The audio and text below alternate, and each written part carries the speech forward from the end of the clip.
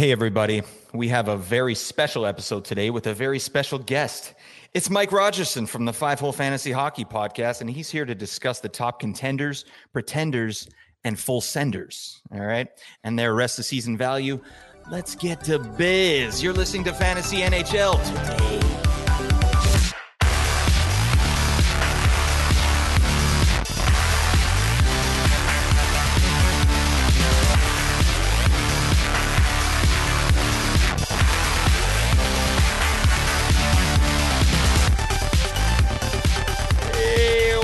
Everybody, thank you so much for joining us. This is Fantasy NHL Today. I am your host, Blake Creamer. You can find me on Twitter at Blake Creamer SE. Please go follow me. As I've said many times, my Twitter friends are my real friends, and no one can tell me different. Okay, I need that.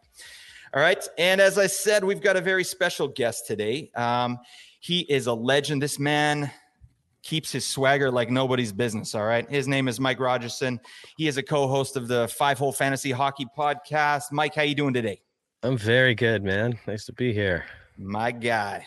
Thank you so much for joining us. Five Hole Fantasy Hockey Podcast. I'm sure if you're listening to mine, you've probably listened to theirs because they're one of the best ones out there right now. So definitely check that out if you haven't. But Raj, well, we got you here. Why don't you just tell us a little about yourself? Where can we find you on the socials and whatnot? I'm not very social. I kind of do Twitter mainly for hockey. So you can get me at the Mike Rogerson and at FHF Hockey. Sometimes I get too many H's. FHF Hockey. That's our hockey, that's our one for the Five Hole. You can get at me there usually, and we have a fantasy hockey Discord, which is, man, it's up. There's a couple 2,000-3,000 people in there. It's crazy. That's like if you have anything to do with fantasy hockey, that's a fun one because there's people talking about hockey and answering questions and, chirping each other and sharing barbecue pictures and all that kind of stuff in there. So you get lots of questions answered in there. And TJ's got it organized nicely so you can find what you're after and you don't get caught up in the wrong conversations. But I don't do Instagram or any of that kind of stuff. I'm too old. Yeah, I'm with you, man. Yeah, Instagram feels weird to me. Twitter felt so weird to me for the longest time because I'm like, who the hell cares? Who cares what you think? But then when I got into fantasy sports, I'm like, whoa, you get news immediately. You get lines immediately. So Twitter is, you need to be using Twitter if you're doing fantasy hockey. And then if you want people to know your opinions on stuff, all right? Because we need to be validated. Am I right, Mike? You got yourself a makeshift bird feeder, sir. Maybe. Yeah, it's a dangerous place if you take it too seriously. But it's definitely it's really useful. Like to me, it's a news feed is what it is. And luckily, I'm not super old. I've been had enough experience with it to not get dragged into the deep waters too many times. Yeah, absolutely, man. I'm with you. When you're talking about fantasy hockey, who the hell cares?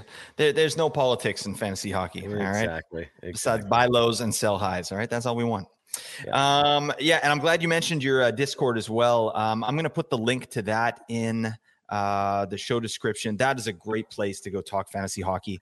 I was saying to Mike off air, like every time I prep for my seasons, I always make sure I'm listening to their podcast and getting on their Discord. I've been a member there for a few years, and just awesome discussion going on there. And you can get answered right away from these guys, which is really nice. So get your buns in there. All right. Awesome. Thanks, man. Yeah. Thank you, my man. All right.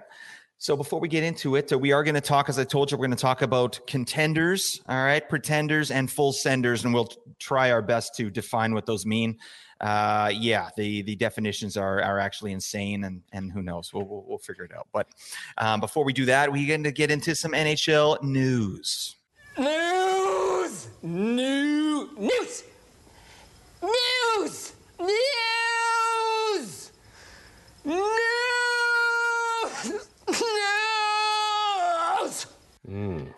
All right.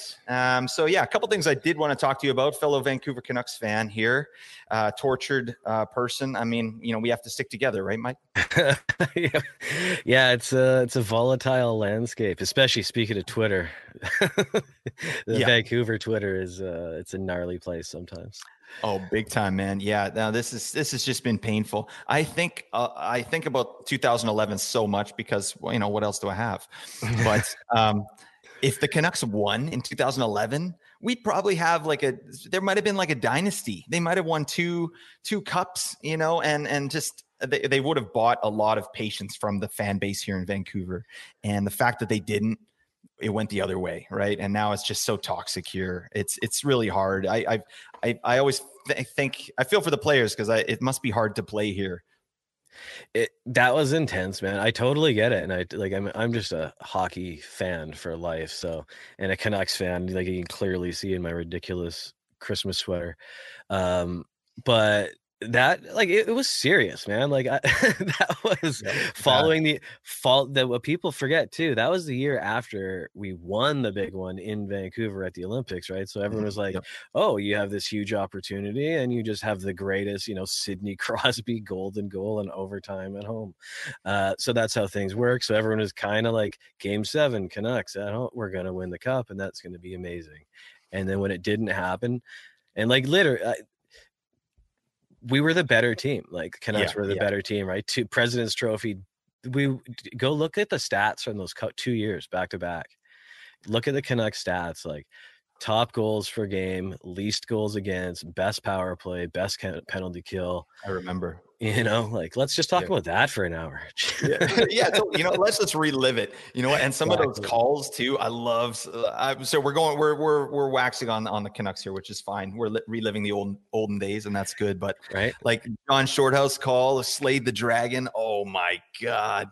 I listen to that sometimes just to get pumped up before games. Like when I go play hockey, I'll just listen to the call. They slayed the dragon. So yeah. Anywho, speaking of the Canucks, let's talk about some Canucks news. Bo Horvat contract situation. So he news has come out that he is turned down the Canucks' latest offer. So the Canucks are focused on potentially trading him, or I don't know what's going to happen. So that was a bit of a shock actually. I don't know what's your take on the whole Bo Horvat situation. What's your thoughts there? You know what? The main thing that he's actually said is he doesn't want to talk about it. He said that's all he's ever said. And so a lot of the things that have come out, again, Canucks Twitter and Canucks media in general, most of it's just hearsay and not really true. And I don't really know. And I think if anybody says they do, they don't. But the thing is, look at the last 6 months. We're trading JT Miller for sure. We're trading Besser for sure. We're totally trading everybody for sure. The only thing we're sure about is Demko's the best goalie in the league. Right. Allegedly. So, I don't really know. I have a hard time believing that Horvat's going anywhere. I do see Besser maybe being a trade, but I don't see Horvat going anywhere. I just don't. It would be a weird message to the fan base, wouldn't it? When you got a guy come out and perform the way he's performing this year, but then you look at the Canucks overall, it would be a rough one for sure. And I've read a lot of things just on Twitter as well, just about, Canucks extended the wrong player. They extended Miller as opposed to Horvat. But I remember when Miller got signed, you're like, okay, great. This is awesome, right? Because before the season, we're like, this is going to be amazing. And, it hasn't really turned out that way. And now my big thing with Miller is, obviously he's got his failings and stuff, but it's also his body language. Man, he contrast that with Bo Horvat, right? It's just, who would you rather have at this point of the season now? I think you could probably safe to say Horvat, but I don't know. It's funny because the last time I was actually in the rink, had one of the trainers who's a friend take me and my daughter down into the locker room, and that's who we met, and that's who my daughter got to meet was Bo Horvat and JT Miller. We're standing there making lunch actually. Nice. And it was like in a 30-second interaction, it said exactly what you just said. Horvat was like the coolest guy. He was super nice to her, just 30 seconds or a minute or something. But like just right away, he's like this. You could just tell he's a rad guy. And Miller was kind of a dink to her. Dingus. yeah, come on. It's just, but I do think that there's a place for that. I mean, JT Miller is Ryan Kessler 2.0, right? Like he's a killer player. He's tough as shit. He's rugged, all that stuff. And he scores, and he's a great hockey player, and he's a wiener. Ask me about my wiener. That's nice. That's his Twitter description on his page there, right there. Yeah, but you need that contrast, right? In the old days, it was Kessler, to oppose the Sedin's super calm demeanor, and I mean that's kind of the role that Horvat's gone. So I think that's fine. And I have opinions of what's wrong with the Canucks right now, and it's not a single player's fault on the team. Yeah. No, I think that's a weird narrative coming out of just everything. It's like, oh, and Miller, it's Miller and Horvat, it's this and that. I'm not really sure about that either, and we can't know. So, I think like I goalie basically. It looks like to me. And like I said, last time I was down in the Canucks locker room, it was those two together, hanging out, making lunch together. So, BFFs. All right, there you go. Yeah. Yep. Cool. Well, we'll talk a little bit about Horvat later. All right. But I do agree with you. I think Besser's probably days are numbered here. And that sucks too, because he just seems like such a beauty. And I wanted to see him succeed here. And they just, I don't know. We don't have the money for all this. And something's gotta change too. Right. Besser's just kind of become this real soft kind of supplementary player. You know what I mean? And it's just, you got Kuzmenko on the power play now. So Besser's been minimized even further. So, I wouldn't be surprised if he gets traded. Yeah, it sucks. Yeah. All right, let's move on. All right. We've got some injury stuff. We'll talk about that in a second. But Nikolai Ehlers skated today, a month out of sports hernia surgery. So, he's still weeks away. But what do you think about Ehlers' rest of season? Yeah, if he comes back in a few weeks, are you taking a ride? I mean, obviously he should be rostered and stashed right now. But what do you think he's going to do when he comes back? I have been wrong about Winnipeg every year. But one thing I do know is he's very good. I mean, if you just look at Winnipeg's scoring breakdown this season, it's impossible to predict this team. I mean, I think Josh Morrissey is still their leading scorer at this point. Who is like their fifth best defenseman a couple of years ago. So I don't know. But I think Ehlers, if you have a chance to get him in fantasy, you should get him. I think he's a good player. And to me, the team is playing way better than I thought they would. I like Perfetti kind of starting to turn into a player, and Spaghetti. They look really good, man. I think that's good for Ehlers. He's a good player and getting put into a team that's kind of figuring itself out. I mean, they have enough talent to have a legitimate top six. So I don't think the line choice is too much of an issue for him. He can score on the top two lines and probably will be on the main power play. So I think, he's a great pickup if you can come across him right now. Yeah, no, absolutely. Ehlers, I think I was excited about Ehlers coming into the season, and it's this unfortunate here because I think he's always kind of been like, if you look at his time on ice over the last few seasons, like it's not where you want it to be, So if you can get this guy up around, I mean, he only played 2 games, but he averaged 19 minutes on ice. Like, give me 19 minutes of Ehlers, and we're looking at like a 70-point player. So for sure. Yeah, for sure. I like that. Maybe more. So anyways, that's good to hear. I mean, doesn't really mean anything. We've got to wait for updates there, but it's nice to hear that he's skating. Another news, Darcy Kemper skated. He took some shots, but he's still not ready. So I just want to make sure you got to add Charlie Lindgren. All right. He's got to be added, at least for now. Just the way that he's playing, the way that Washington's playing. I think, we still don't really have a timeline on Kemper. So, you got to add Charlie Lindgren. I don't know. You got any thoughts on Lindgren there? Have you seen any of his games?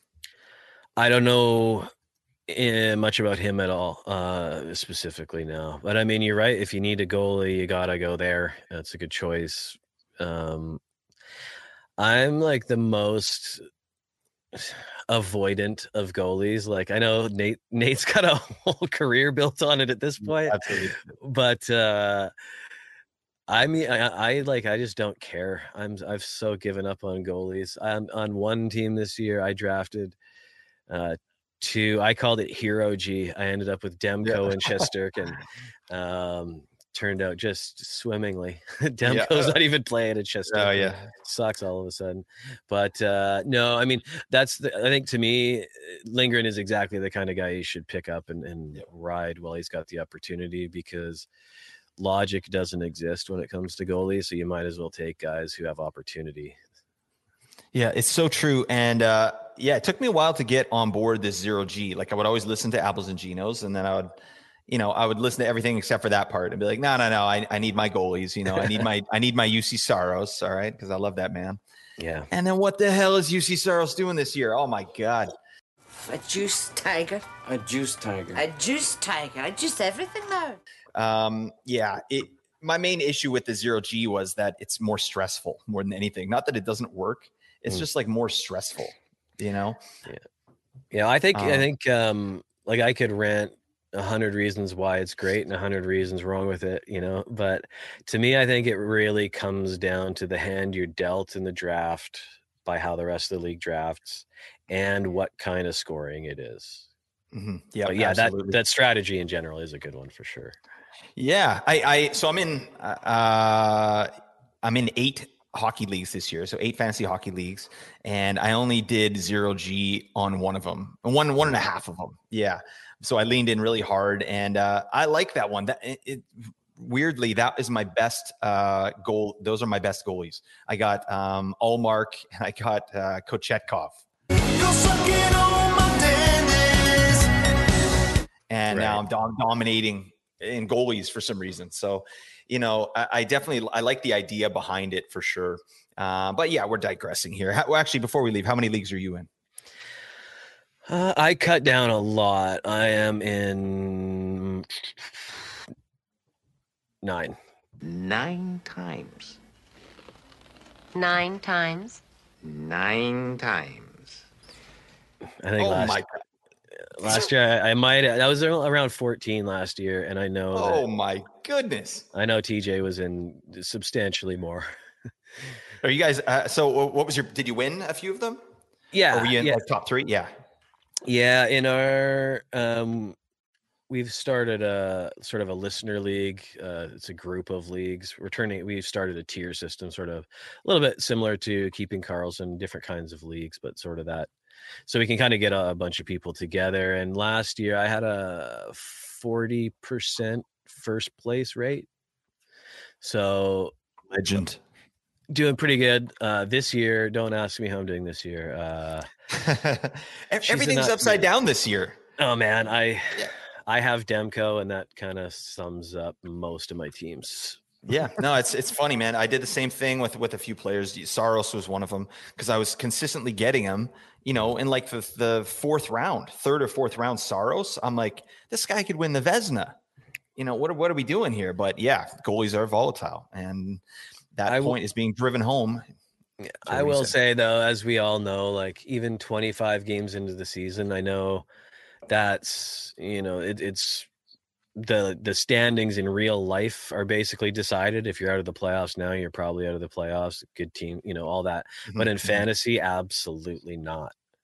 Absolutely not. Like you've got till, February to be completely out of a league. So you have a lot more chance in most leagues anyways. You can come back. So even if you start bad, like I know we're getting off topic, but the thing with like guys like Demko or Saros, they might be terrible right now, but if you keep them, they will be one of the best goalies by the end of the year. And I almost guarantee you that. If you look at little spurts, Vasilevsky's another one. Like by the end of the season, I guarantee you all these guys are going to be inside the top 10. It levels out. Yep.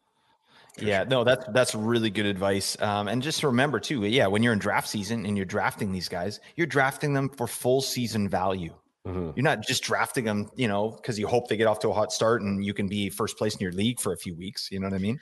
Yeah, you got to commit. If you're going to go 0G, you have to go 0G and be subbing in goalies as necessary. But if you drafted studs, you got to play them like studs, except Bobrovsky. But we all know he's not a stud anymore. Oh man, I got him in a couple leagues too. Just so painful. Yeah, He lets in a touchdown like every few games. It's just like, what? How? What? This man? What? Yeah, he's an enigma. That man. Start playing Spencer Knight, please. Yes. All right, cool. Let's carry on. All right, so we're going to talk about some injuries, just some news, players that are in, players that are out. So, players that are in tonight or are probable for tonight. We got David Krejci is going to play tonight. PLD, Pierre-Luc Dubois is going to play, and Evan Rodriguez for the Avalanche is going to suit up tonight. So that's a nice streamer. I don't know if you need a spot there for shots, basically. That's what he's going to give you. Martin Verhervery, that banger legend. He's a game time decision. So She bangs! Oh, baby, when she moves! you can get him in your lineup if need be. Lars Eller for Washington. Vladdy and Nemenstikov is going to play. And then Carter Verhaeghe's a game time decision for Florida tonight. So, yeah, just keep an eye on that. And then out tonight is going to be potentially Matthew Tkachuk. He missed practice today. So we'll see. That doesn't necessarily mean he's going to miss tonight, but just something to keep an eye on. Hampus Lindholm's going to be a game time decision, leaning more towards doubtful. And then my guy, Tony DeAngelo, he's out for personal reasons, so not sure what's going on there. Oh, with pretty boy Tony. Yeah. Hey. Right. Okay. Hey, Tony. Yeah. Hey. That's nice. That's a weird one, actually. Tony D, we've talked about him a lot on this podcast, and then with Apples and Genos as well. Just an interesting player this year, because I called for him to be like, garbage this season for a lot of the Flyers. And then Torts is playing him 30 minutes a night, and then now he's not, now he's in the doghouse. So what a weird player that is. Where'd you see Tony D this year? And you may or may not know, but Zach and TJ are both Philly fans. Yep. So yeah, I knew that. Yep. We always I get all my Philly updates. I don't know. I was never high on him just because he seems like a bit of a not a nice person. Yep. And I unfortunately let that influence me sometimes. But I mean, after his sort of comeback in Carolina last year, I just thought, like you and pretty much everyone, that Philly is just garbage. And, I always have a good power play quarterback is great, but you generally have to pass to somebody. And given how Philly just really sucked, for a while. But I mean, Konechny and a couple other guys, Kevin Hayes, have found their game again. And so, yeah, he's all over the place. And then you throw Torts into the mix where, yeah, he is the type of guy. You'll be his favorite and then you'll be scratched. So it's going to be a volatile situation the whole time, I'm sure. But I mean, he's a great offensive defenseman. There's no denying that. Yeah, no, it was interesting. Just, seeing him, the kind of deployment he was getting was a surprise. And then, obviously you're on the ice that long, your peripherals are going to go up, and he's not a peripheral guy, at the best of times. So, but he was getting more than he usually gets, but we digress. Tony D, he's taking a nap. All right. He's out. He's out for personal reasons. So hopefully everything's okay, but you're not going to see him in the lineup. Okay. And then, out tonight, we're still talking about that. Yeah. Sergachev is game time decision. So my man, Hedman, can we right the ship, my man? I've got Hedman on 3 teams. This has been painful as hell. All right. There's a couple players this year that have dropped off significantly, but Hedman, it's just frightening. It's like, what's going on? How did this go from, last year to this? It doesn't make sense. Well, how from his whole career to this is the he's bigger thing. 31. Like yeah, and it's not like, there are some players who have a freakishly good year out of nowhere, but Hedman's been, kicking ass for a decade. And to me, like, if you ask me right now, I would still say I think he's the best all-around defenseman in the league. And he's making me look bad. But he's got 4 points in the last 4 games. His hits are coming back. He's blocking all the time. So I think, like I was just saying about goalies, like, do you really think that Hedman is not a good defenseman anymore, or that Tampa is not one of the top teams anymore? Because I mean, those are the only real things that could affect it. And I mean, it's pretty obvious. He's just having a bad time, but it's one of those painful things you just have to endure. And the second you drop him, he's back to being Victor Hedman on a mission to remind everyone that he's not as bad as he's shown, right? So Yeah, exactly. And yeah, Sergachev's crazy. yeah, actually, I'm going to take a dub on Sergachev. That's a guy I called for this year to not do what he's doing right now, but to have a bit of a breakout for himself. So I'm happy with that. And this was, I just didn't see him taking over the power play from Hedman. That was a surprise. And yeah. I think Hedman's getting reps there again now, and then we'll see moving forward. But this is just a big. It's an example of fantasy hockey versus real hockey, right? Real hockey, Hedman, like you said, one of, if not the best defenseman in the league still, regardless. But yeah, fantasy wise, he's not producing what he normally produces. So that's pretty frustrating. So, but hopefully tonight, let's get a goal. Let's pick one up, buddy. Come on. Yeah, help me out. All right. I'm getting killed in the one league that I care about. It's a points league.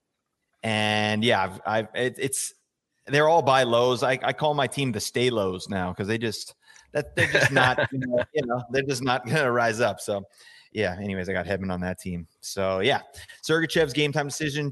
Justin Schultz is doubtful tonight, and then Arvidsson is not going to play as well. And lastly, I did want to just shout out Ovechkin, because I haven't talked since he, got his hat trick there, 800 goals. This is incredible.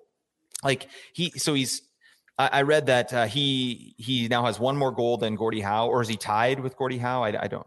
Is he tied, or does he have one more? I think I can't answer that. I think he might be. I think he might be tied, but he did it in a ridiculous, like way less games. Obviously, like what an absolute legend! It's just crazy, because I remember being like a 16-year-old kid reading like sports like yearbooks. I used to get these like NHL yearbooks, and I would memorize all the stats and stuff. You ever do anything like that? Oh yeah. Yeah. Like I could probably still tell you like some decent numbers from like the 1996 season, like ridiculous. Like when Lemieux got 160 points in 60 games. Pretty sweet. Yeah. But I've seen Gretzky's records back in the day. Like you're like, no one's going to come close to this. And this he's going to do it. If he stays healthy, I don't see how he's not going to do it. Nothing's really changed in his game. His game, it's just a lot of power play stuff. Like he does a lot with what seems like minimal effort to me. Like he just gets himself in position and just pounds it. Yeah, and there's nothing to figure out, like he's one of those players where he's just so good at that. Everybody knows exactly what's coming, and you just can't stop it no matter what you do. And he plays like he's a 2-minute power play guy, right? He just gets out there on power play and stays till it's over, or until he scores. But he's such a beast. Like I was looking at it earlier, he's probably, unless something goes off the rails, he's going to end up the most goals in history, the most shots on goals in history. He's going to break past Bork for number 1 all time, probably this week. That's crazy. What? And he's actually probably going to end up with the most hits in history also. What a sick stat. Most goals and most hits. That's ridiculous. Yeah. What a unit. Right? Oh man. And the way it is, like he's close enough right now, and he's like, it's not like he's struggling to play. He's fine. He's physically big and strong enough to take care of himself. So it's all, if he wants to do it, he is going to do it. And I think it seems like he wants to. Mm-hmm. So I think, yeah, man, I he's one of my favorite players of all time. Oh, easy. Yeah, he's cool. A beauty. When they won the Stanley Cup, like his Stanley Cup celebrations were just legendary. Like the stuff he was saying, what he was doing, like just, how can you not like this guy? Like he's just, he's just a beauty. So yeah, I'm happy for that. And I really think it's going to happen. One other thing I was happy about is that it seems like his team is sort of, or like the management, they're like, we're not blowing up the team until Ovechkin breaks the record, so they're going to kind of respect him in that way and like keep those players around him to try and help him do that. I thought that was really cool. And they should, honestly. I mean, that's not a great decision, like maybe financially or for your team, and we'll see if it actually holds, but just the fact that they said that, I thought that was really cool. Like, he's in a spot where he can do this. Yeah. And I mean, that puts Washington on the map for history, right? That puts Washington jerseys in highlights till the end of time, basically. So, and it's going to give them, that's probably a season's worth of sellout games for them too. So at this point, like, it's close enough. It just makes sense to milk it till it's done, and then everyone will realize probably 2 years later, like, oh geez, now what? But at least we had exactly. At the least cupboards are bare. Yeah, exactly, right? Like, how long has Montreal and Toronto gone without being successful just on past glory? Yeah, exactly. Well, at least the Caps won the cup, so they're good to go for like 10 years. They got they're making deposits in the public trust, their bank of public trust. So how did we start out talking today, right? 2011 Canucks. Like, any moderate success lasts a long time. It just buys you time. Yeah. And then if you don't get it, it buys you pain. Exactly. Much pain. All right, let's move on. Let's get to the meat of the episode. Half hour in, my God. This is what happens. I can just meander off. I love talking fantasy hockey. I could tell that you do too. So there you go. Cool. So let's get into the segment here. We're talking contenders, pretenders, and full senders. Okay. So what we talk about when we're talking about contenders, we're talking about we're giving a broad definition here. So underrated fantasy players, surprising players this season, and can they sustain value, right? And just for the sake of argument, we're going to talk Cats leagues, okay, or points leagues with banger scoring, okay, just so we're kind of encompassing everything that these players do. Okay, you down? So I got 3, and Raj has got 3. All right, I'm going to see what's going on here. All right, so I will give you my first one. We're going to talk about contenders. All right, my first my pick that I got here is Zachariah Hyman. Okay. Yeah. This guy, obviously this is not rocket science here telling you that Zach Hyman is good. He just, got a hat trick in his last game, 4 points too. So, but I wanted to do a little bit of a deeper dive in Zach Hyman and sort of let you know why I think he's a bit underrated. So Zach Hyman in his last 10 games, he's been averaging just over 5 shots a game. That's awesome. You know what I mean? And I'll get into that in a little bit, but Hyman in particular, his shots are way up this year. So last season, just for the entire season, he had a great season, 54 points in 76 games, but he shot 2.8 shots per game. This year, he's up at 3.9 for the season. So that's pretty significant. And his shooting percentage just sort of maintained what it's already been. So I think I love to see in the last 10 games averaging over 5. So yeah, he's really kicked it into high gear here in the last 10 games. So in his last 5, he's got 9 points, like bolstered by that 4-point game, but he's got 4 goals, 5 assists in the last 9. I'm a big proponent of ice time. I like to see what kind of deployment these players are getting. And I think it matters a lot. Like, it's a very basic stat, but it just really tells me where this guy's at in the coach's eyes. Right.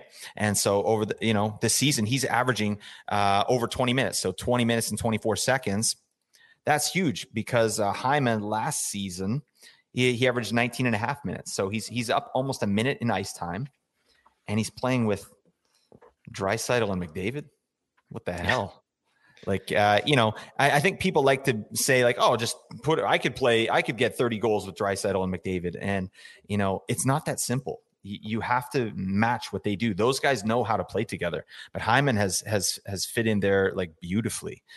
And you love to see it. So he's power play 1 with those guys. He's line 1. Also, his hits and shots are, we talked about his shots, but his hits are up over previous seasons as well. So I'd like to give you a little chance to talk on Zach Hyman, but I do want to just throw out a few stats here now that I've been with doing some Apples and Geno stuff.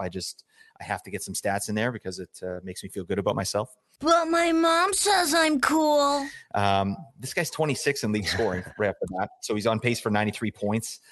I don't think 93 points is really going to happen, but 70 to 80 points, I think, is very reasonable, especially with the way he's playing right now. So let's get into a couple advanced stats. So at all strengths this season, he's 20th in the league in shots per 60, which is great. 20th in the league. He's 5th in the league in individual scoring chances 4 per 60. And he's 2nd in the league in high danger chances 4 per 60. That's awesome.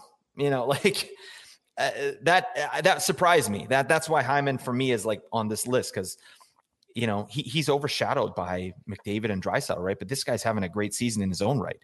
And then just for context, at even strength, he's 22nd in shots per 60. He's 5th again in individual scoring chances 4 per 60, and he's 1st overall in high danger scoring chances 4 per 60 at even strength. Just awesome numbers, ridiculous numbers for Hyman, and I don't see why this is not really going to continue. I mean, I think when Evander Kane comes back, things will get shaken up a little bit, with the Oilers lineup. But for now, I don't see anyone coming for his minutes or his position. And if you look at the deployment he's got in the last bunch of games here, he's well up over 20 minutes each game. They're prioritizing him, and they're giving him minutes very similar to McDavid and Draisaitl. I don't know what you got on Zach Hyman. Well, I mean, you covered his details pretty well. I'm on board. I've been on board with Zach Hyman since the Toronto days, and that is the one thing that is a very, very undervalued skill, which he is the king of right now, is the third wheel skill, right? Like, and or just playing with an elite player. It's not the same as playing with other players. We can go back to our 2011 Canucks, right? Look at Alex Burrows. Yep, big time. 30 goals, but the Sedins are a bad example because everyone did score 30 goals playing with them and then go on to nothing. But with him, he was the right mix of, you don't need to be a third Sedin, and that's the kind of thing that gets a lot of guys in trouble. Hyman understands what he does and what he does well, and it's a similar role to like an Alex Burrows, only with maybe little more actual grit and less chirping. But he goes and gets the puck and gets it to the guys who know what to do with it, and then he gets himself to the front of the net. Like you were saying, his high danger chances, I think, are first, and that's because he gets himself in front of the net, lets the fancy guys do the fancy stuff, and he's a appropriately skilled grinder, right? So I think I see him as 100% sustainable, like maybe not 90, but like he's ownable all year long, and a great investment because you probably got him kind of late. Yeah, absolutely. I mean, I didn't pick him up anywhere just because, he had a great season last year, 27 goals, I think 27 assists, but I don't know. He kind of struck me as like, one of the Islanders' good players, like picking up like an Anders Lee or like a Brock Nelson. Right. Like vile weed. I don't get excited about those guys. Although they serve a purpose, right? But I mean, now with this kind of point pace and with these underlying like numbers, that's crazy. So not only is he doing it, on the power play, he's getting great chances. Like, sorry, I had his numbers here. Power play points. I mean, he's already got 9 power play points this season. He had 10 all of last season, so he's already doing well there. But 5, but even strength, that is a real indicator to me. Like he's doing a lot of things well, and obviously it makes a big difference who he's playing with. But yeah, he's never going to get the accolades, right? So that's why that's what makes it underrated to me. And I think 70 to 80 points for Hyman, lovely, especially you got him probably pretty late in your draft. So good job to you. It didn't happen for me. Yeah, man. Well, my first pick is gonna lead to some good times, I think. We've already talked about Bo Horvat a fair bit. Bo, you don't know diddly. And I think he comes with a bit of a caveat of, we said we're talking categories leagues or including banger scoring, and Horvat increases in value the more stats that get included because he's very good at everything. Like, to me, he's like if Dustin Brown was actually talented kind of thing. Like he's a great captain. His goals are a little out of hand. I will definitely give you that. And maybe because of that, he's become not overrated, but I feel like with Horvat, people kind of went from like not even paying attention to him. Like I had him, I think 17th round or something like that on one team. And he's gone kind of from that to like challenging for the Rocket Richard for the first quarter of the season. So now he's kind of gone from like completely ignored to possibly overrated. But I think the thing is, if you actually look at it, he's kind of a really solid all-around player. So numbers wise, like, yeah, his points per game career is generally around 0.75 ish. For like a 70, he's a 60 to 70 point guy is what you'd say. Whereas this year he's a point per game. He's at 1.03 points per game. And you can definitely see where the increases come for him. He's shooting more, and his shooting percentage has gone up, and his power play time on ice has gone up. As a Canucks fan, or maybe not even, that the Canucks power play is pretty deadly. Even when they were garbage, their power play was still very good percentage wise.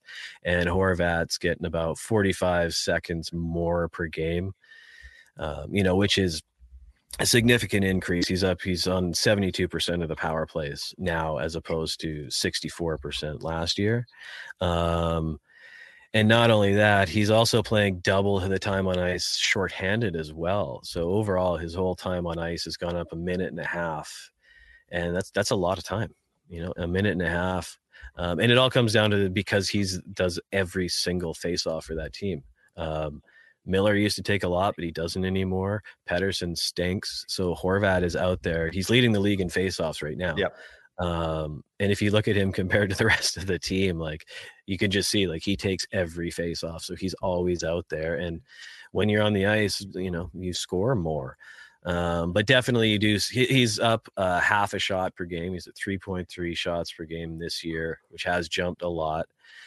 As well as his shooting percentage has gone up almost 6%. So add all that up, and that's the recipe for leading the league in goals, is playing 20 plus minutes, tons of power play time, shooting a lot, and they're all going in for you. But the thing is, his previous shooting percentage was 16 and 14.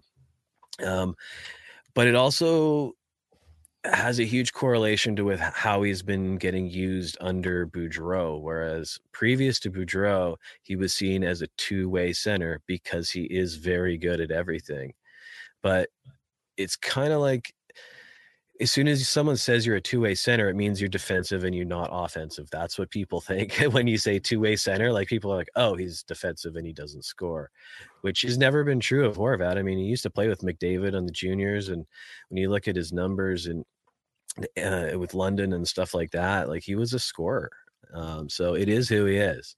And Boudreau's recognized that and put him into way more offensive positions. So I think, like, certain circles you could say he's overrated, certain you could say he's underrated. But I think when you look at the fact that he fills every category, he blocks a lot, he hits a fair amount, power play, shots on goal, face-offs, shorthanded if you count that. So, I mean, he's just an all-around stud when it comes to fantasy, and it's pretty consistent rate-wise.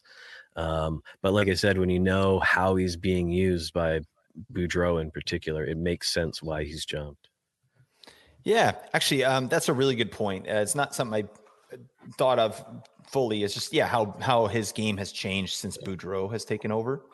And you can kind of see, even with the shooting percentage that we talked about, it went up last year too, right? Like, his career average is, just under 14%. And last season he had 16%. And now this year he has almost 22%. Right. So I think that's definitely a reasonable correlation. I think, he's getting put in more offensive situations, and, he's doing a lot on the power play as well, right? Like, let's be real. He's got 8 power play goals, I think. But it's funny because, we were talking off air and picking these players, and you picked Bo Horvat as an underrated, and I picked him as an overrated. Yeah.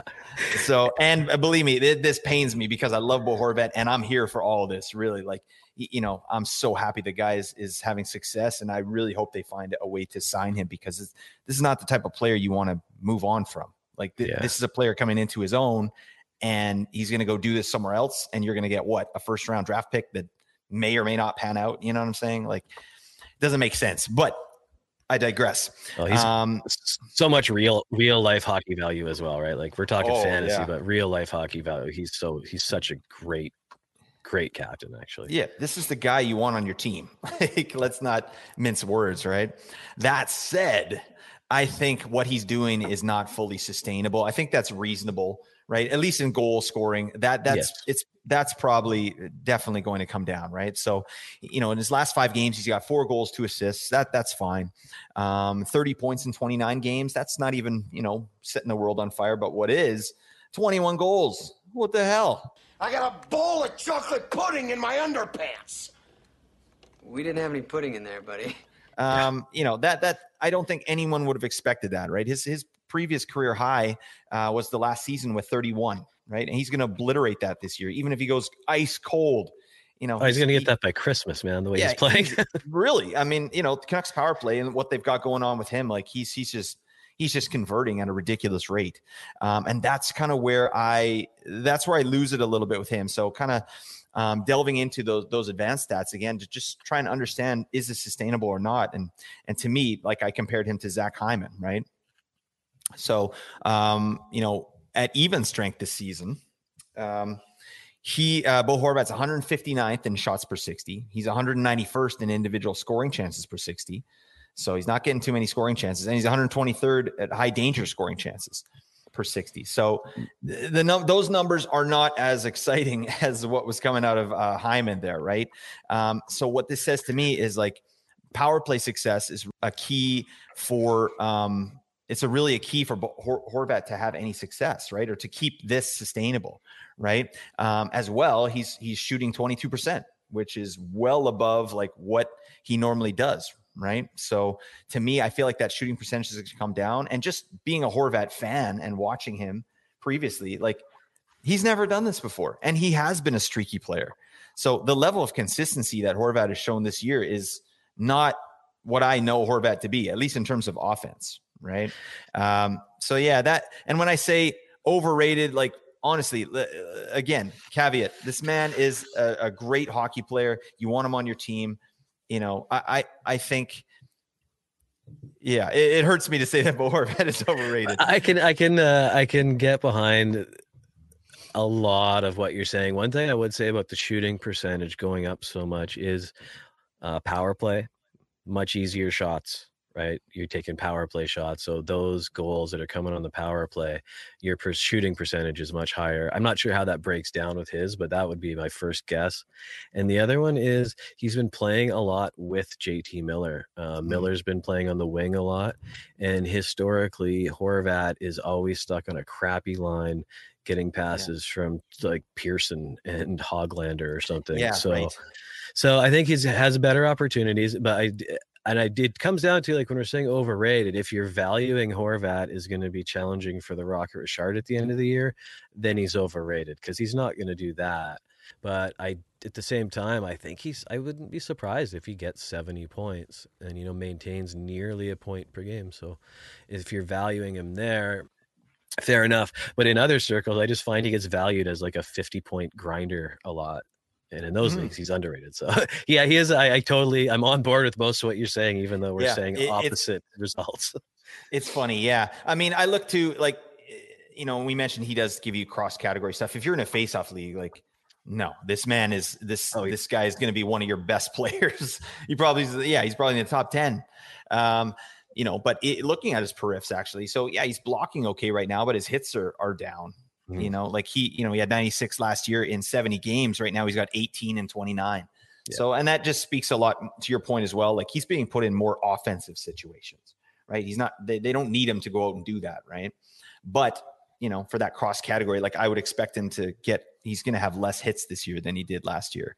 So whatever. If you got Horvat, you're loving life because this man came out of nowhere. You got him in the 17th round and he's got 21 goals in 29 games. What the hell? Exactly. Yes, please. Cool.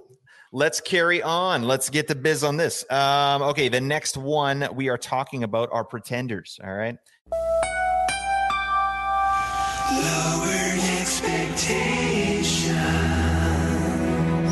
And yeah, Bo Horvat stole my thunder here. I had to choose a different pretender, but what we're talking about here for pretenders, overrated players who maybe are currently doing well, but maybe unsustainable rest of season.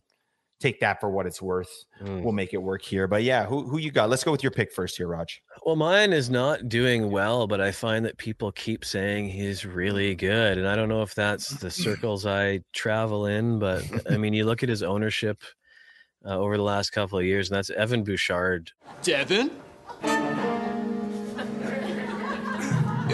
are you doing here? From Edmonton. He's a guy who they keep trying to say is the quarterback power play of the future, and he's with McDavid, and he's on the, probably one of the best power plays since Edmonton's previous power play with Gretzky. That's right. But saying that, like, I just keep people, got to drop Barry, and you got to, but when has this guy ever been good is my question. I mean, a career, he had 43 points and people just lost it. He's playing with Connor McDavid and Leon Draisaitl, and he only got half a point per game. I mean, that's in prime position. That's when he was getting a lot of power play time. He was getting almost 20 minutes time on ice, and that was his output. And I'm sorry, if you're, being seen as the main guy on a McDavid power play, you're not putting up 43 points, right? Like then my argument, I had a humongous argument with Zach on air about this the other day. Like, his competition's Tyson Barrie. The last time Edmonton dedicated themselves for a season to a defenseman, it was Tyson Barrie, and he led the league in defensive scoring. Since then, they've been saying Bouchard is going to take over, and there's been this competition between the two, and they've both kind of been whatever. Like, Barry's kind of fine at best, and Bouchard's just unrosterable. His numbers are terrible. Like, he's on an 82 game pace for 12 points this year. Like, not what we expected. Yeah. No. And I mean, to me, and that goes along with, I kind of had a B side to this pick, which was all rookies. And people do this with exciting rookies all the time. And in a dynasty league, fine. But that's such a sliver of the fantasy hockey community. Generally speaking, rookies are a bad choice. If it's McDavid or Matthews is coming along, about those guys, and they're going first overall, and that's that. Other than that, how often do you get a Jason Robertson?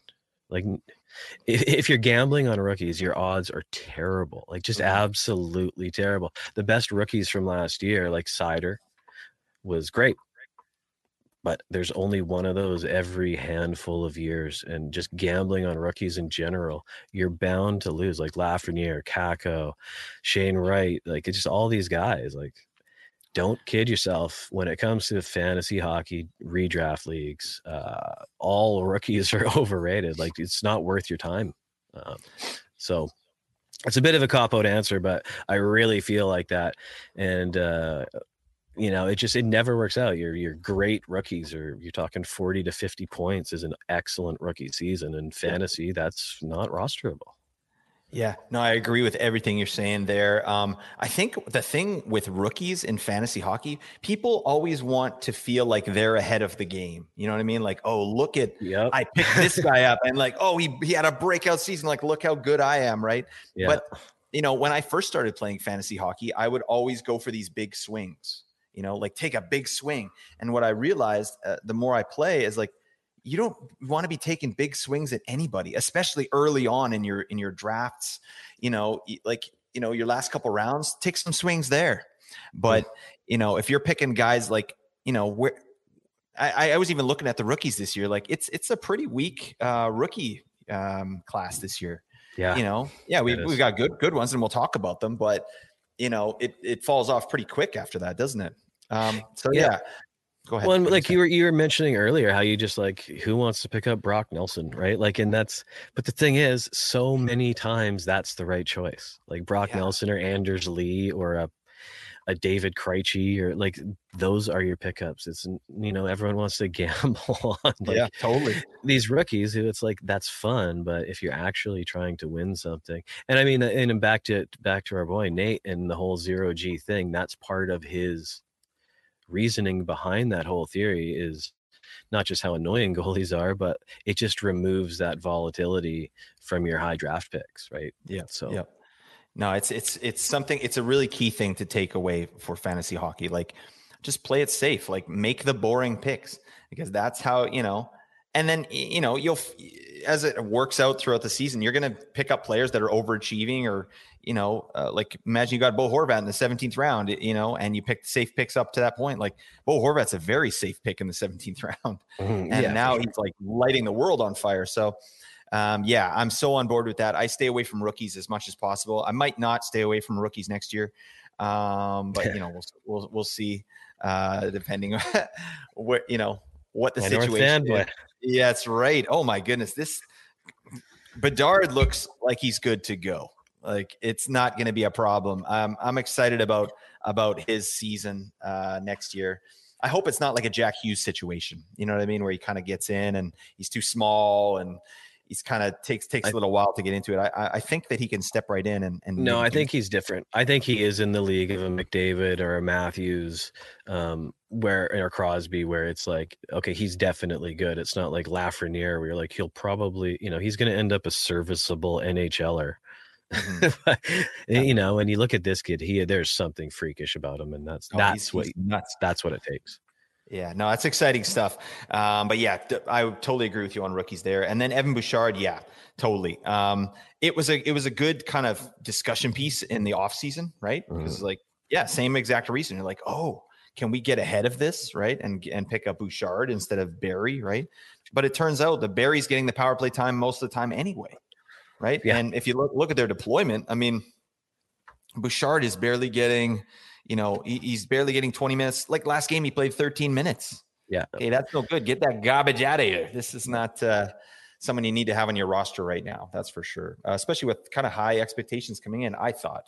Yeah. Thought there was potential, but makes sense, man. Yeah, to me, that's just another one where, to me, it was logical. Like, Barry is good. If you want to give Bouchard a short leash, but it just, for some reason, with him in particular, it felt like people were really hanging on to the dream. Mm-hmm. And I'm a results-based guy, and mm-hmm. I want guys who are scoring now, because I'm talking about today's game. And again, dynasties are different, but that's when you're generally speaking fantasy hockey. You're not talking about dynasties. That's like a whole separate show. Yeah. The dream is dead on Evan Bouchard. All right, he'll be good at some point in his career, but I don't think it's gonna be this season. Cool. My pick. So instead of Bo Horvat, I chose Ilya Sorokin. I must break you as my pretender. And I definitely want to clarify this. This is not so much about Sorokin being overrated. It's more about the Islanders as a team than it is about Ilya himself. So, and I did want to just sort of preface that because Sorokin's been crazy this year. The guy's, he's been unreal. I mean, he's having a bad stretch right now, but before that, the last 5 games, he was getting talked about in the Vezina conversation. Right. Mm-hmm. So, but yeah, so I did a little bit of a deep dive into the Islanders. So just some team trends for the Islanders. They are 7th worst in even strength Corsi against. So they're getting a ton of shots, the 7th worst ton of shots directed to or towards the net. They're the 2nd worst in the league in expected goals against, behind Anaheim. It goes Anaheim, New York Islanders, and then our beloved Vancouver Canucks. All right. Yeah. So, yeah, we're 3rd in something. 3rd word. There you go. That's nice. But yeah, so I mean, expected goals against, not actual goals against, expected, right? They are also 4th worst in even strength scoring chances against in the league. So at even strength, they're getting a ton of scoring chances against Sorokin. So, and then I did want to mention too, the Islanders power play is only 18th in the league. So they're kind of middle of the road.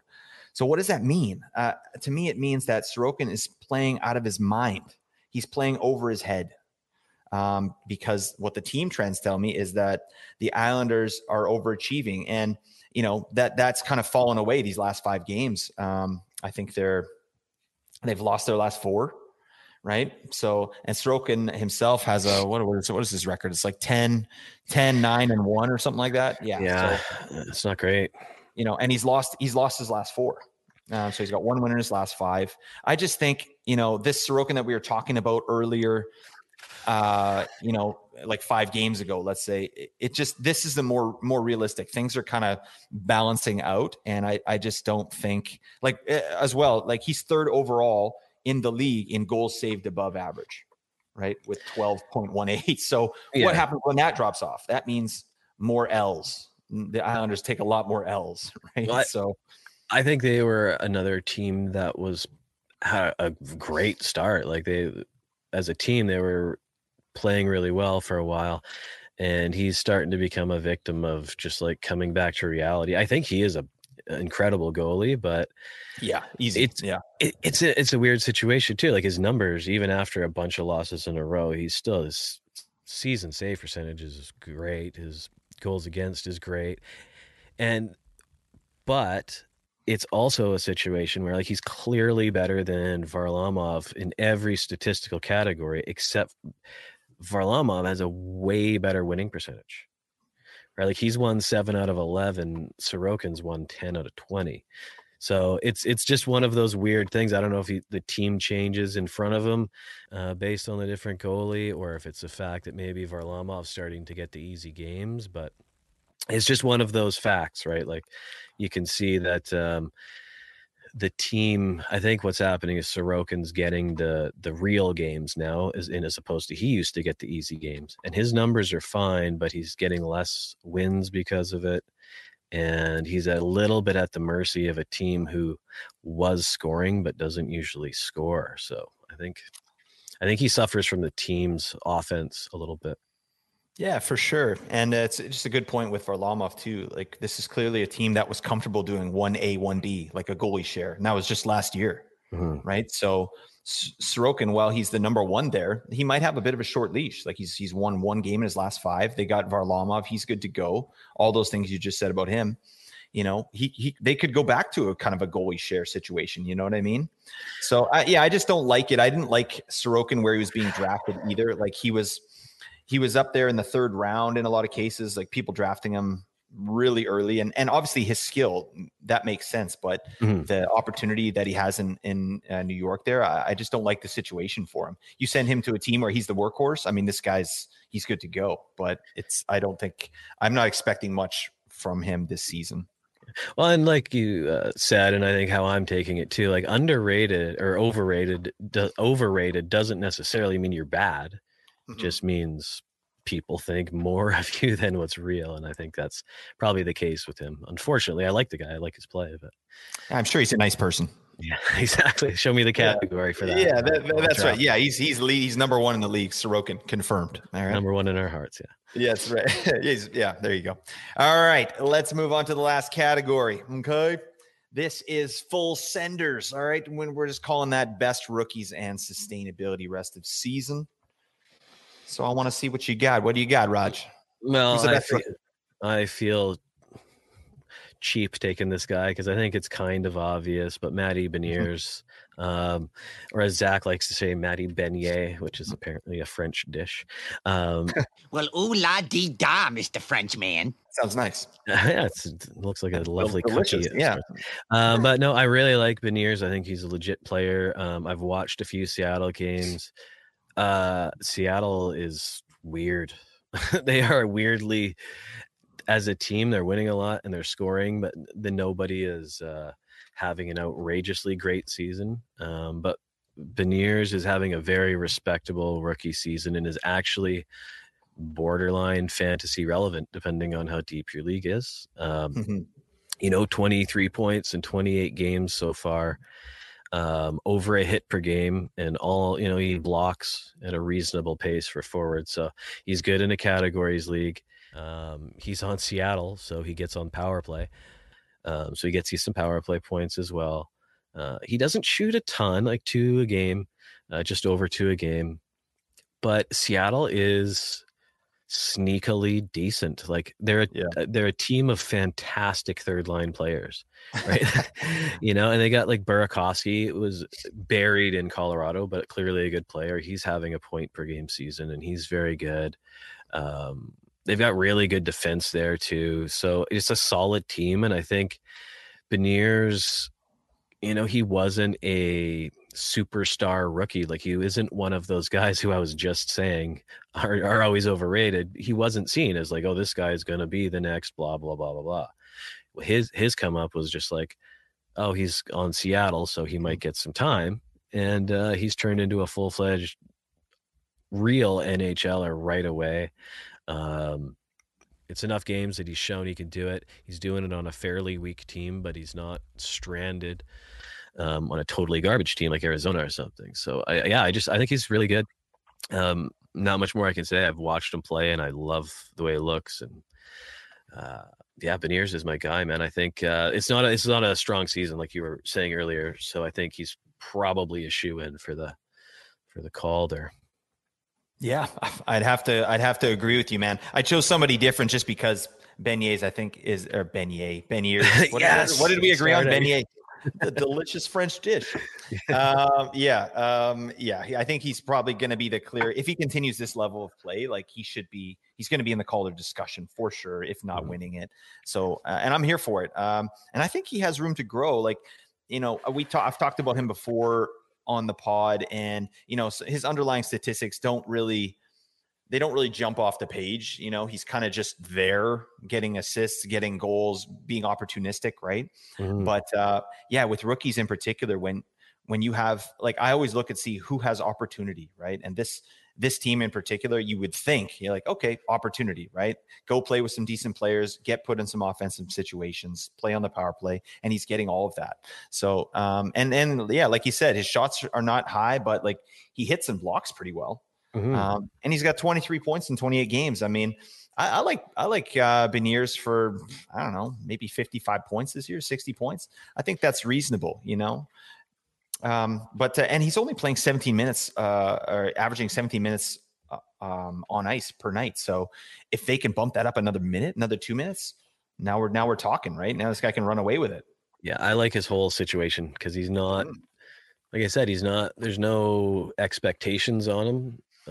He's sneaking in under the radar with a solid season. Still fantasy wise, 55 points isn't amazing, but we're talking rookies, and he's, to me, clearly the best offensive rookie for sure. And moving forward, I think he is going to be a legitimate player and probably turn into a 70, 80 point guy in a couple of years. Yeah, no, I'm totally in agreement with that. I like the situation. I like the player. Seattle, what a strange team. Just a bunch of third liners, just getting to biz. And for fantasy purposes, like, I hate teams like this because I want to see deployment. I want to see, like, who's your number one guy? Like, Connor McDavid plays 23, 24, 25 minutes a night. Like, that's what I want to see. Those are the, obviously it doesn't happen all the time, but when you got a guy playing over 20 minutes a night, a forward, that's where you're like, yeah, this is a good situation. Seattle's the new Islanders, right? Like, they were what the Islanders were 2 years ago.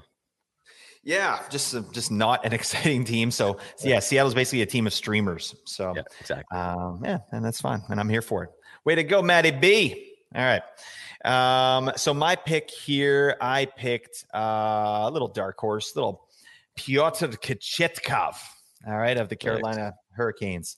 I've got this guy in a bunch of spots actually, and I'm loving it. I feel like they're almost prioritizing him now. They signed him to an extension, so it's 4 years, $2 million per. That's pretty nice, And right now, so Freddie Anderson's injured in Carolina, but Antti Ranta isn't injured, and they're still playing Kochetkov over Ranta. So that to me is pretty indicative. Like, they might be in on this guy, right? And he's got what's his record? 7 wins, 1 loss, 4 OT losses. With his stats are ridiculous: 926 save percentage, 2.02 goals against. I mean, he's playing very well. So, and even further to that, he's had 7 quality starts in his 12 games. So a quality start is when the goalie saves above the league save percentage in a game. That's what they call a quality start. So he's got 7 of those. I just like what I'm seeing here. And then kind of like the Sorokin situation as well. I think when you're valuing goalies, you have to look at the team. And Carolina, when I was looking into them, they have the number 1 Corsi 4. So at all strengths, number 1 in Corsi 4. So that's shots towards the goal, shots at goal. And then number 1 Corsi against in the league. So they're having the least amount of shots coming towards the net. So, I mean, that's pretty nice for a nice situation for a goalie to be in, right? So, and we're talking about, sounds a lot like a Rod Brindamore team. yeah, really, right? So, those things, all those things together make me think that we're going to get a nice season out of Kochetkov, and I'm not even that concerned when Anderson comes back. Like, I'm not fully convinced that they're going to just go Freddie Anderson and drop, Kochetkov back to wherever. Like, I think at the very least, it'll be Anderson and Kochetkov, and they probably move on from Ranta because that's what they're doing right now, basically, by not playing him. But in a perfect world with Kochetkov, I think he maintains the 1A here, and they sort of, because he's playing so well, they can sort of slowly let Anderson get healthy, get into these games, and we'll see. But I think 25 wins for Kochetkov, I think that could happen. I don't know. I'm here for it. Yeah. So, and then if he does that, is he in the Calder discussion? Maybe. Yeah, they tend to shy away from goalies, I think, these days. And but yeah, you're right. I think he's fantastic and probably a 1B. Like Anderson's their goalie for sure, and he's great, but he's also prone to injury. So having this guy might. They might, be look at saving him for the playoffs a bit more, resting him a little bit more. Ranta is a proven kind of like, sorry, Auntie, but like he's a proven whatever. Like, oh, we need a goalie. Okay, he's available. Let's grab that guy till we find somebody. So I could definitely see them moving on from him and leaning towards Kochetkov. I mean, he wins. Like I said, Brindamore is the type of guy who he's a hockey guy. He sees a player playing really well, he's going to play him. That's the way they work, right? And the team is so sound, and the team matters more for goalies than for any other position, for sure. I mean, most of your points from goalies come from wins, right? In the end, in most leagues. So, but his percentages are great on top of that, and just their whole style of play leads it to having good percentage goalies and wins, which is what matters. So yeah, I'm fully on board for him. I still think Matty Beignet has it wrapped up, but we could Kochetkov is a great player for sure. Oh, absolutely. I don't know. I think we might be able to like 2 goalies and Matty Beignet in the Calder. Maybe like Logan Thompson, throw him in there. Hello, Mr. Thompson. I think he's talking to you. Right. I didn't even consider him because I picked him up last year as soon as he got thrown into Vegas. And man, I love that guy. He's awesome. In some leagues, he's the number 1 valued goalie in the league this year. So yeah, if he's being considered as well, I'm all over that guy for sure. Like Vegas is so good, even with, I mean, they're banged up right now, but they're great. And I mean, with no Fleury, and they went from being like probably potentially the 2 best goalies in the league to not having either of them. And here's this no-name rookie who's ranked number 1 in goalies in my league right now. So no, I love it. I like the coaching change in Vegas for sure. I think that was, I can't believe that Boston got rid of him. It's kind of a weird, coaching change there. So, but yeah, he's doing great things in Vegas. They were already pretty sound, so now he's kind of bringing a little different flavor in there. But I like it. But anyways, that's what we got: contenders, pretenders, and full senders. If you like what you heard, let us know. Get on Twitter. All right, send me some DMs. All right, I'm getting very lonely. All right, no one DMs me. All right, and it's very very hurtful and upsetting. All right, but Mike, why don't you tell us what's coming up in the new year for Five Hole Fantasy Hockey Podcast? What are you guys up to right now? You got some fun stuff going on. Well, right now, before New Year's, we had our Christmas rankings. Me and Zach are both huge Christmas nerds as much as we are fantasy hockey nerds. So for all of December, at the end of every episode, we've been ranking our favorite we've done Christmas songs, Christmas desserts, all this ridiculous stuff. What was your song again? I had a couple of good songs. Was it the Mariah? Who had Mariah Carey? Was that Zach won that with Mariah Carey. It's all fan voting on Twitter and Discord. It's good. Come on, man. Yeah, I know. I'm with you, man. I'm just a little teaser. Tonight's episode is most annoying things about the holiday season, and my number one is Mariah Carey.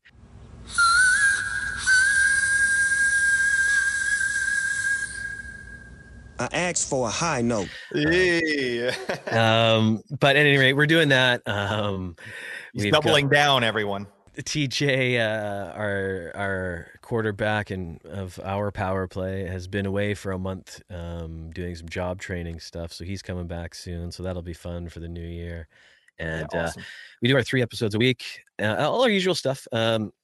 We have a lot of fun stuff planned for the off season this year, actually, as well. So yeah, we're continuing to do our 3 shows a week and getting back to doing some YouTube stuff as well. We kind of been laying off of that lately, but we're getting back to that in the new year as well. Nice. Awesome. Well, yeah, no, dude, you guys are kicking out some awesome content. And Thanks, again, man. Everybody, the Discord there for 5-Hole Fantasy Hockey Podcast, you got to get in there. I'll throw the link in the description here. But yeah, if you're into fantasy hockey, you're completely missing out if you're not in there having discussions about this stuff. So. Oh, one thing I forgot. Sorry, man. What you got, man? In the New Year's, TJ has been trying to keep it secret, but he's building a really kick-ass website with a whole bunch of cool fantasy tools on it. He hates it when I mention it because it puts pressure on him to get it done. There you go. It's looking so good, and that should be out in the early new year with lots of kind of combining a lot of fantasy tools in one place. At least just in a new way. I mean, there's lots of great material out there, but it's with our spin on it. So that'll be coming out in the new year as well. No, that's awesome. I'm glad you mentioned that. I really love your guys' branding too. So I think that, if these guys are putting something out like that, you got to check it out. So we'll make sure to plug that as soon as we know that is there. And I'll be using it for myself, for my own selfish purposes. All right. Cool. Well, thanks a lot, Roger. Really appreciate having you on the show. We'll have to do this again sometime. Yeah, anytime, man. I had a blast.